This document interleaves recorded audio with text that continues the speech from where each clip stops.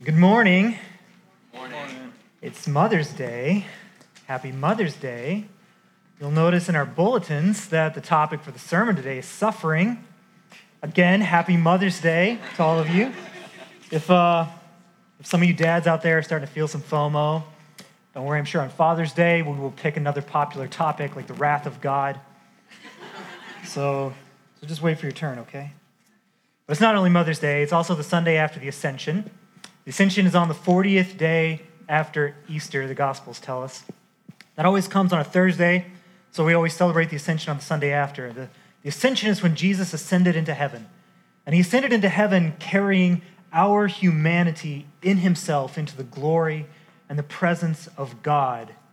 And he made a way for us to one day follow him there. He's led that way. And we're going to talk a little bit about the glory of God and glorification in today's sermon, but the topic really is suffering. So why are we going to talk about suffering? We've been working through 1 Peter, and it seems like most of the sermons that we've had have kind of had this topic of suffering sprinkled into them throughout. So why does Peter bring it up again? Because that's why we're talking about it. He brought it up again. Why does he bring it up again? What's he got to say that's new about it?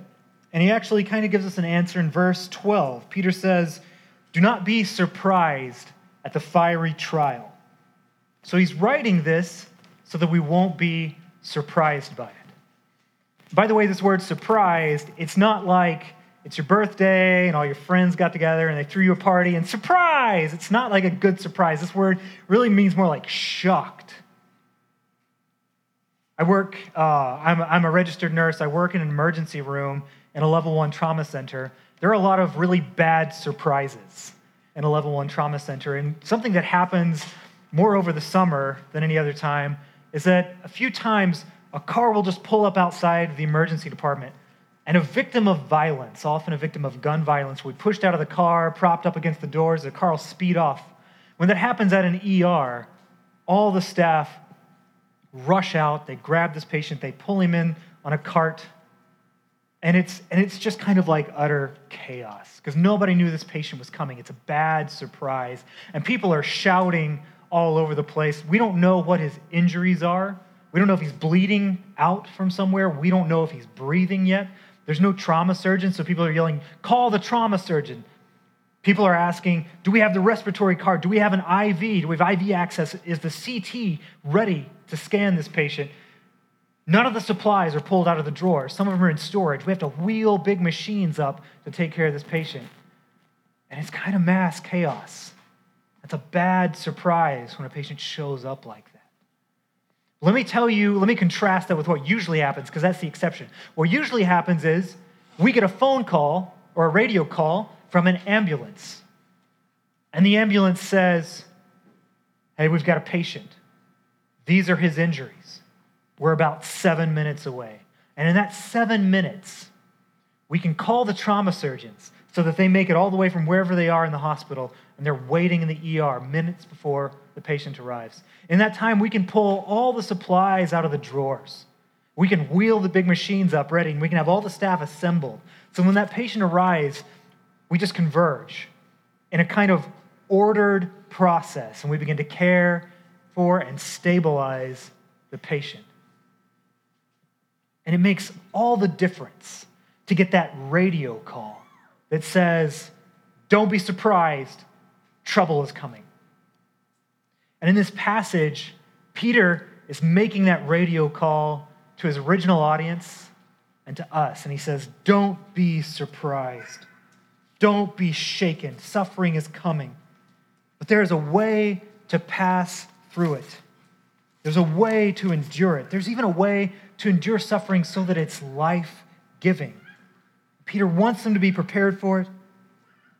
But if you're not prepared for it, suffering could shake you all the way to your core.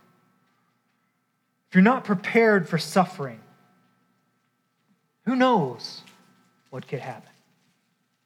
But if you heed the words of Scripture here, you will be prepared when suffering rolls in. And this morning, I want to explore the main idea of this passage of Scripture, broken up into 4 points. Suffer, with Christ, not without Christ, it's worth it. Suffer with Christ, not without Christ, it's worth it. So the first part is suffer. This is not a command. It's more of a promise. Okay? Suffering is coming. Look at verse 12 again. Peter says, "Beloved, do not be surprised at the fiery trial when it comes upon you to test you as though something strange were happening to you." Suffering is not a surprise for Christians because we know that we have to follow Christ, and Christ leads us to the cross. He also leads us on Easter out of the grave, and on the day of the ascension, he leads us into glorification in the presence of the Father. But if we're going to follow Jesus into glory, then we have to follow him by way of the cross. And at times, we're even going to walk the path of suffering because we're choosing to follow Christ, when the world would actually offer us a much simpler path. So we suffer because Christ suffered. And that's the plainest answer for Christians. That's why we shouldn't be surprised by the fiery trial. But Christians aren't the only ones who suffer in this world, are we? All of humanity suffers.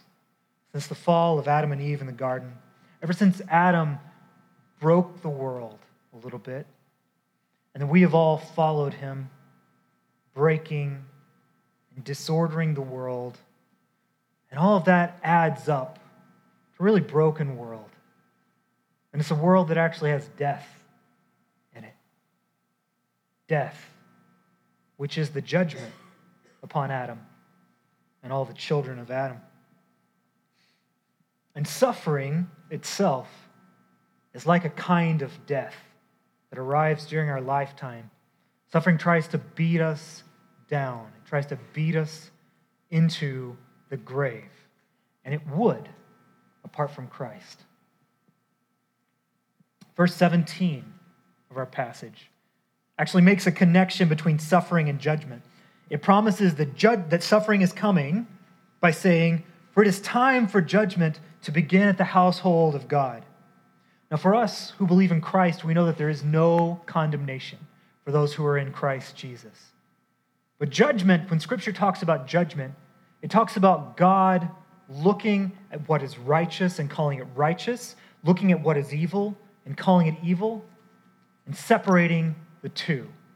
So that righteousness and evil are no longer mixed up and confused. God calls it righteous and evil and separates it. And Peter says that when we feel the judgment of God, when we feel the suffering in our lives, don't be surprised by it as if something strange were happening. Now, suffering is not just an abstraction, is it? It's not just a concept. Suffering actually meets us in our bodies. It meets us in the bodies of those we love. It looks like cancer. It looks like needles and pain. Suffering can actually be happening in our desires because we want things that we don't want to want. Suffering wrenches control out of our hands because when you're suffering, you want it to stop and you can't make it stop. If you could make it stop, you would never suffer. Wrenches control out of your hands. Suffering can come as a threat, a constant threat. That you're going to lose your job, you're going to lose your friends or family, you're going to lose your safety. And whenever suffering comes, however it comes, it's not a concept anymore. It's palpable. And I don't give all these examples in order to make us frightened or anything. I give them so that when these things happen, when the suffering that is promised comes, we will remember, oh, this is the thing that Jesus has prepared me for. This is what Jesus was preparing me for. Some of you here might be experiencing suffering today. Jesus has prepared you for this. He is preparing you for this. And you can walk through it. So in this passage, Peter is telling us, don't be surprised, you will suffer. So suffer, part 2, with Christ. Look with me at verse 13. But rejoice insofar as you share Christ's sufferings, that you may also rejoice and be glad when his glory is revealed. Notice that it doesn't say that we are sharing our sufferings with Christ. Look what it actually says. It says, rejoice insofar as you share Christ's sufferings. Something mysterious is happening here. This word share, when he says you share Christ's sufferings, is the same word that Paul actually uses when he says that the bread and the cup that we take in the Lord's Supper is a sharing or a fellowship or partaking. It's the same word, a partaking in the body and blood of Christ. What he's saying is that when you suffer righteously, in this case, you are actually sharing, participating in, fellowshipping in the suffering of Christ on the cross. It's a sacramental reality, not sacrament big S, sacrament little s. And so we're not confused about what a sacrament is. A sacrament is a visible and outward sign of an invisible spiritual reality. The early church has always explained it as, it's like when the wind moves, you can't see the wind, but you can see the movement of the leaves.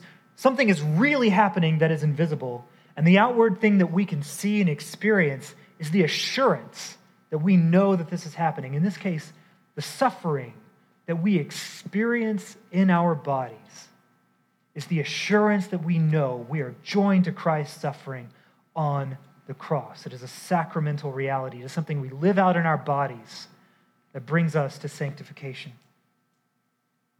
We become joined to Christ in suffering. What's Christ's becomes ours. That's why in verse 14 it says, the Spirit of glory and of God rests upon you, because that's the Spirit of God that rested upon Christ in his baptism. The same thing gets said of us here. That's why in verse 16 it talks about us bearing the name Christian. Because what's Christ becomes ours. We become identified with him. We join him in our suffering. And actually joining Christ, receiving this grace, is where we actually receive the power to suffer righteously, to suffer well, the way that Christ did. That's another thing that it means to suffer with Christ. It means that we suffer like Christ with regard to sin. And that is innocently. Because Christ died, and we know that death is the judgment for sin. But Christ didn't sin. So whose judgment did he experience? He experienced the judgment of Adam and all of Adam's children. That's us, not his own judgment. He died for us. He suffered without sin. And Christ then calls us to suffer like him without sin. And the way we do this is that when we suffer, we respond to our suffering without sinning. In the midst of our suffering, we will feel the urge to strike out, or to indulge in something that takes the pain away, or to grow bitter so that we will never forgive. And Christ calls us to something else. To suffer with Christ means to suffer with forgiveness, to suffer with grace and love, to suffer without responding in sin. And we can't do that on our own. This is not something we can muster up. When we're suffering, we can't respond with grace. We want to be angry and bitter.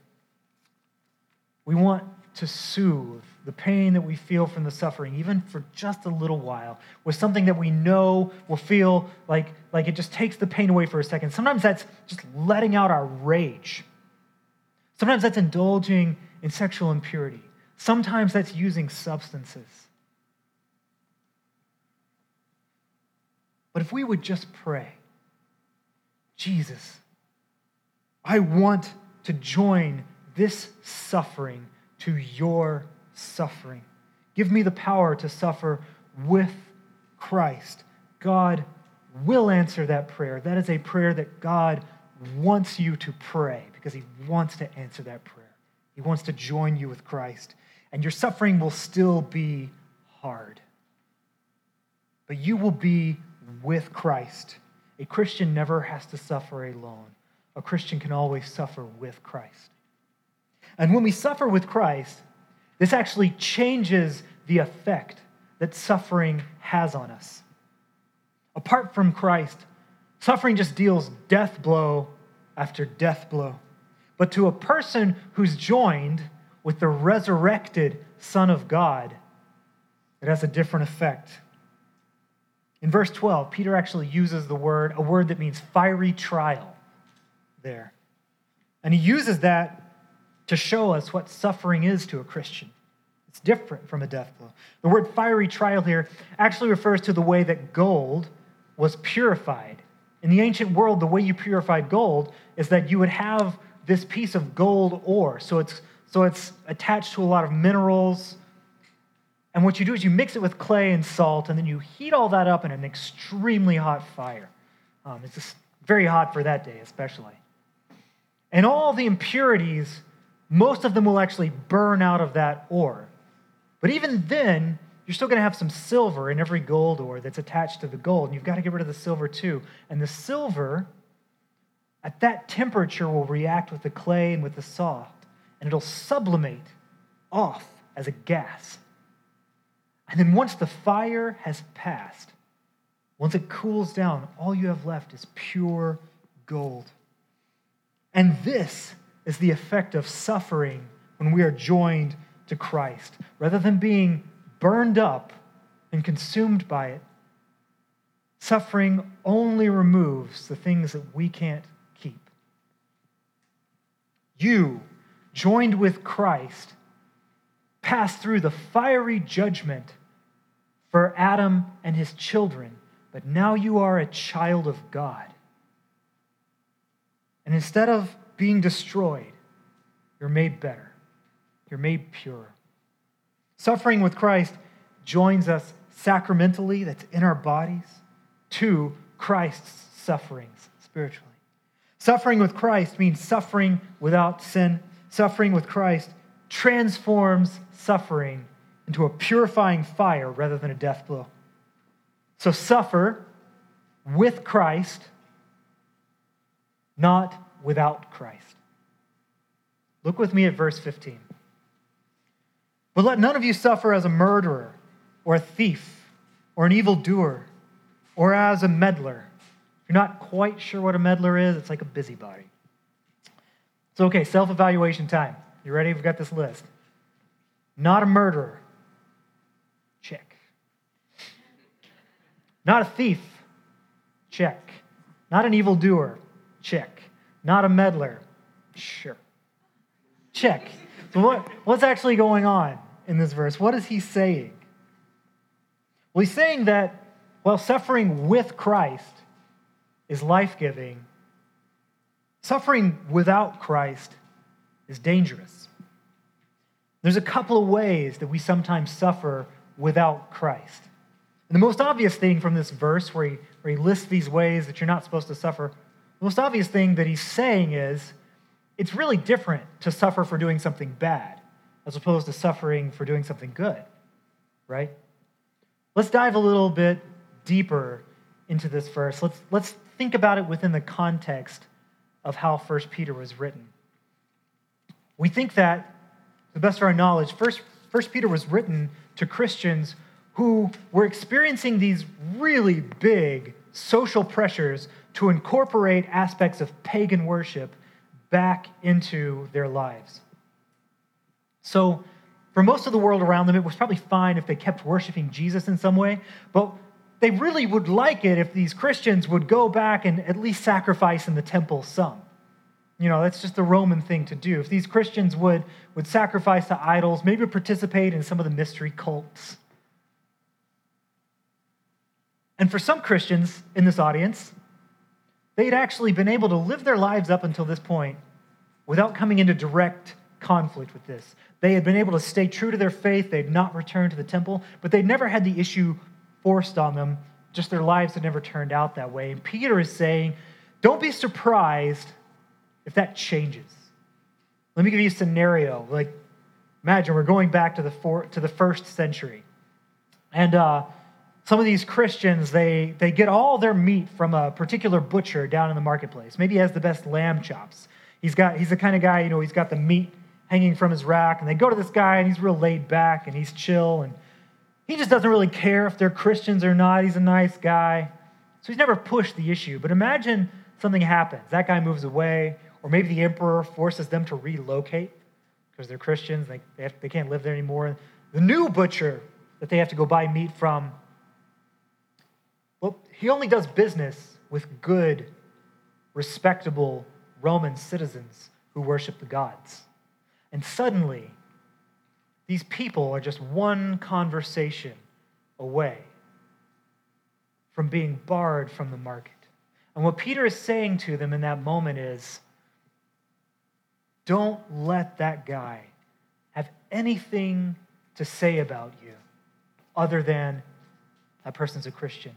Don't cheat that guy. Don't even gossip with that guy. Let him have no charge against you other than being a Christian. Only suffer for that. I don't know all the neighborhoods you guys live in or all the places you guys work, but I know that in the neighborhood that I live in, there are some things about the gospel that are offensive in my neighborhood. There are some things about the gospel that are just offensive to the world. Some things about the gospel that might be offensive in my place of work as well. And we can actually just get so wrapped up and comfortable in today's culture and in the ways of thinking in the world around us that we become so much like the world that a fiery persecution actually would be a huge surprise if it actually came, because we're kind of undercover Christians. No one would ever know to persecute us, right? And I actually know that makes sense, because a lot of us here are turned off by a bunch of the culture wars that we see happening around us. And we even look at some Christians and we think, man, they're not following what I read in 1 Peter about holiness. And they're not following what I read in 1 Peter about suffering righteously. But we have to be so wise and so careful that our desire to love our neighbor, truly love our neighbor, does not actually get mixed up and confused with a desire to be approved of by our culture at all costs. The desire to be thought cool, thought progressive at all costs. Because we can love our neighbor. We can always love our neighbor and hold fast to the gospel. There's no conflict there. There will never be a conflict between loving your neighbor, holding fast to the gospel. But we cannot always be approved of by the culture and hold fast to the gospel. There are things about the gospel that will be offensive. And sometimes I just feel one conversation away from no longer being welcome in the lives of some people that I know and love and in some places of business. When that happens, let none of us actually suffer for being a murderer, a thief, an evildoer, a meddler. Let none of us suffer for being a complainer, someone who starts fights, someone who's hateful, someone who's a drunkard. To do those things and suffer the consequences of them is a dangerous reality, to suffer without Christ. If anyone suffers as a Christian, let him not be ashamed. What else keeps our suffering from being with Christ? Well, we talked about, when we talked about suffering with Christ, we talked about when we find ourselves in a place of suffering and we want to respond to our situation with rage or indulgence or bitterness. And when we do that, we actually move ourselves away from suffering with Christ, who suffered on the cross by showing forgiveness to those who were tormenting him. Remember, Christ said, "Father, forgive them. They know not what they do." When we respond to suffering with anger and rage, by demanding that we be treated better, we look so unlike Jesus on the cross. Now, I want to push pause here for a second and actually say that when you're suffering, experiencing sorrow and experiencing grief is not sinful. That's different from bitterness and rage. The prophet Isaiah actually describes Jesus as a man of sorrows acquainted with grief. And it's not wrong to ask God to take your suffering away from you. To grieve and to ask for relief from God is actually a healthy way to suffer with Christ. Christ only adds that he wants you to suffer and grieve with hope, okay? But it's not wrong to grieve. And likewise, some people suffer, maybe some of you suffer under the threat of violence where you live or in an abusive relationship.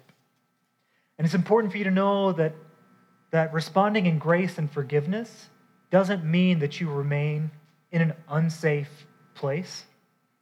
Responding in grace and forgiveness doesn't mean that you're saying, oh, that's right. Whatever you're doing, I forgive you, so it must be right. No. Christ forgave, but he still calls sin sin. So just know that's not what's required by grace and forgiveness. You don't have to remain in an unsafe place. Those are special circumstances. I wanted to give that caveat as we think about what it means to suffer with Christ. If that doesn't describe you, then give thanks to God. Maybe your suffering is less complex than that.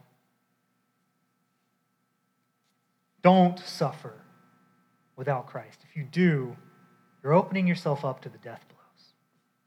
So suffer with Christ, not without Christ. It's worth it. Let's look again at verse 13. But rejoice insofar as you share Christ's sufferings, that you may also rejoice and be glad when his glory is revealed. So Peter says, don't be surprised. Instead, rejoice. Rejoice insofar as you share Christ's sufferings. That is, rejoice insofar as you come to intimately know Christ through suffering. Rejoice insofar as you are sacramentally joined to the sufferings of Christ through your own suffering. Rejoice insofar as suffering itself has lost its power over you, so that you may rejoice and be glad when his glory is revealed. What does this mean? It means that being joined sacramentally with Christ in our suffering now prepares us for the joy of the bodily return of Christ and the bodily resurrection of the dead. One of the beautiful things about our sacramental tradition, which is the tradition of the early church, is that we have come to value the physical things, the physical creation around us, this life, our bodies, because we believe that God actually has broken into time, broken into history, and then he meets us here and now, in this space, in our bodies. But we must never think that looking forward to the return of Christ is somehow a distraction from the much better things that we work at now. We must never think that looking forward to the return of Christ is a distraction. Far from it. Far from it. Our whole foundation for good works now, for worship now, for building the kingdom of God among us in our communities around us, the whole foundation for doing that now is that we have a sure and certain hope that Christ will return, that the dead will be raised.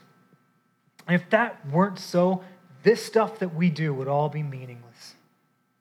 And nowhere do we rely on that hope of Christ returning more certainly, more desperately than in the midst of our suffering. How else do we confront the reality of suffering, the reality of the crucifixion, if there is not a resurrection still ahead of us? A few years back, a friend of mine was in the midst of a season of suffering, and they were really, really not accepting the scriptural promise that suffering would come. And this friend said, I know heaven is real.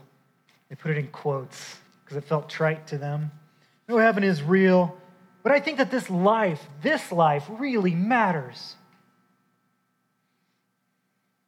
And this life does matter because it's leading somewhere. We must hold fast to that original hope that Christ will come again in glory to judge the living and the dead, and his kingdom will have no end. And we look for the resurrection of the dead and the life of the world to come. Because on that day when the dead are raised, when Jesus reigns as the loving ruler over all creation, when all the living and the dead stand before him, and we see him look over all of history, begin to point at the things that we remember, that we know, we experienced. He looks over all of history and he begins to say, that was righteous, that was evil. No one there is going to say, when he finishes all that up, when he puts all that to order, no one there is going to say, that wasn't fair. I just don't think that cut it. That wasn't worth it. Everyone there will stand in amazement as we see him put what was incomprehensible to us in place and in order. And we will all say, righteous and true are your judgments, O Lord. Righteous and true are your judgments. This is our hope. Verse 19 ensures us that we can entrust ourselves to God because he is a faithful creator. We can put our hope in him. We prepare ourselves to rejoice in Christ's glorious coming again by rejoicing now as we join him in our suffering. So are you sharing in the sufferings of Christ? Do you know that you will suffer? Or will you be surprised? Peter right now is saying, suffering is coming. We're 7 minutes out.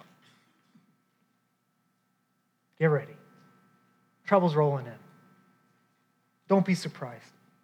Are you joining your sufferings to the sufferings of Christ on the cross? He suffered for you. He knows that we can't suffer in life-giving ways on our own. We need his help. And if you are suffering and you feel that natural pull towards anger, towards indulgence, towards bitterness, then you really need Christ's power to suffer without sin. And you can ask God for this. Just pray. Just say, Jesus, join my suffering to your own. Help me to suffer as you did without sin. And the Spirit of glory and of God will rest on you. And as you suffer with Christ, fix your eyes on the hope of Christ's return. Hold fast to his promise that you will rejoice in that day. He is our faithful creator. Suffer with Christ, not without Christ. It's worth it. In the name of the Father, and the Son, and the Holy Spirit.